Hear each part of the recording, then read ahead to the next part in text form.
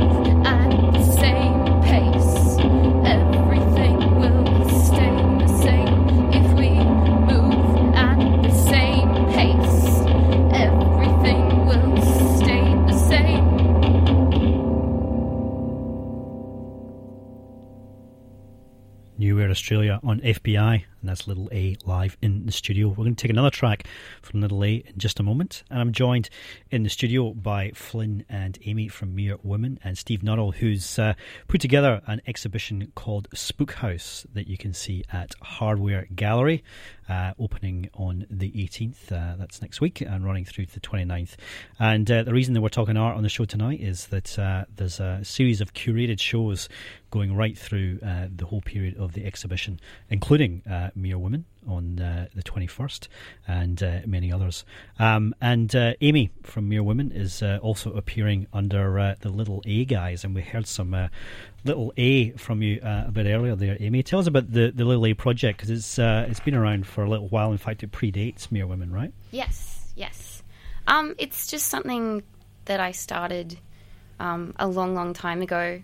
and like I've kind of always done it. And then there was a point where I started playing live, and it's just something I need to do on the side of everything else. Just otherwise, I get a bit frustrated with being bossed around by like Flynn and Kat. Yeah, right. Yeah. And so, was it your first? I mean, was this your first thing that you did, or had you been in other bands as well? Only the stage band in high school. Right.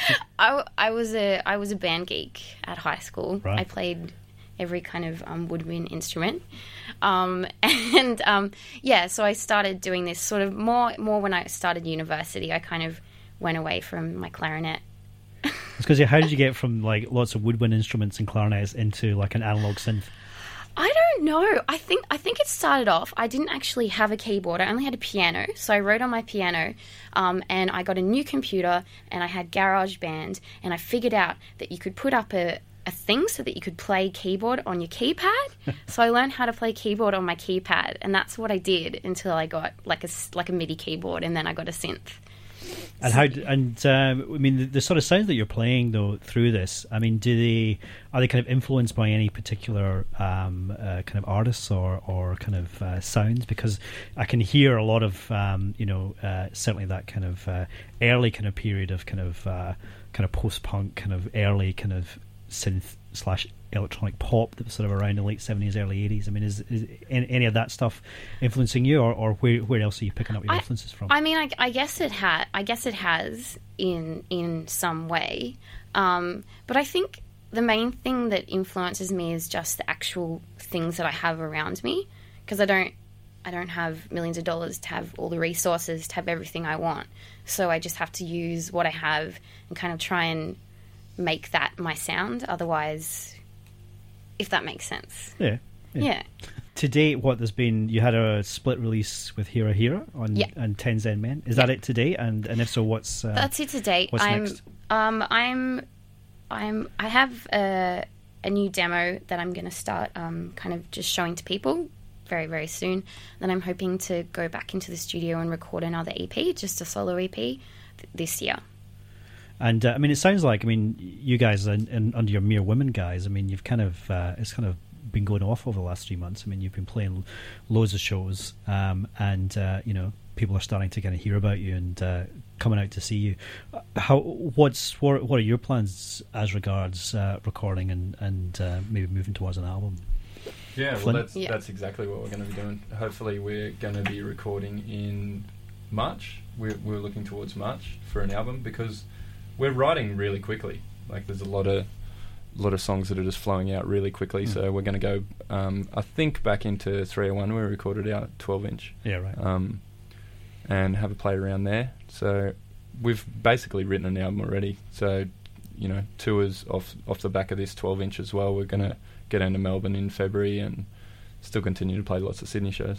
It makes a lot of sense to try and, when you've got that kind of energy and kind of creativity and that spurt, to actually capture it while you can, rather than kind of get lost and, we'll record that and make it really beautiful and, in a year's time. No, that's not, I can't work like that. I have to record as soon as, like, a lot of the time I can sense that we'll write a song maybe a week before we even record, but we'll still record it. I'm not going to just let it be pretty for a year. But you hear great stories of people actually writing some of their best work in the studio. It's just it's the environment that you're in. It's same as when we practice. Like, I write a lot of our songs when we're in the practice studio. Yeah, right. So it's the same in the studio. It's the same deal. Well, thanks very much everyone for coming in, and we're actually going to come out of this with another track from you, Amy. What's this track called? It's called Penny. All right. And just if we want to get some Mere Women update, where can we find you on the interwebs? So WordPress, merewomen.wordpress.com. Sweet. You see everything on there. Cool. All right. Thanks very much, everyone, for coming in. Steve, Thank to you. Flynn, and Thanks to a lot Amy. for having us. And this is Little A, again live in the studio, and a track called Penny.